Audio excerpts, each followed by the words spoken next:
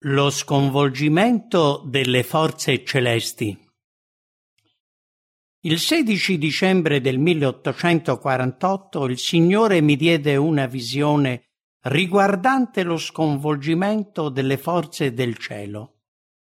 Mi resi conto che quando il Signore aveva detto cielo, dando i segni riportati da Matteo, Marco e Luca, voleva intendere cielo. E quando aveva detto terra, intendeva proprio terra. Il sole, la luna e le stelle sono le forze che governano in cielo. Le forze della terra governano sulla terra.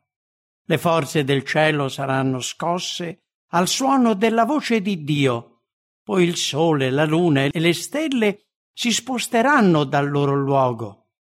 Non spariranno, ma saranno sconvolti dalla stessa voce di Dio. Nubi scure apparvero e si scontrarono. L'atmosfera si divise e si ritirò come un rotolo. Poi, guardando attraverso uno spazio aperto, scorgemmo Orione, da dove proveniva la voce di Dio. La santa città scenderà da quell'apertura.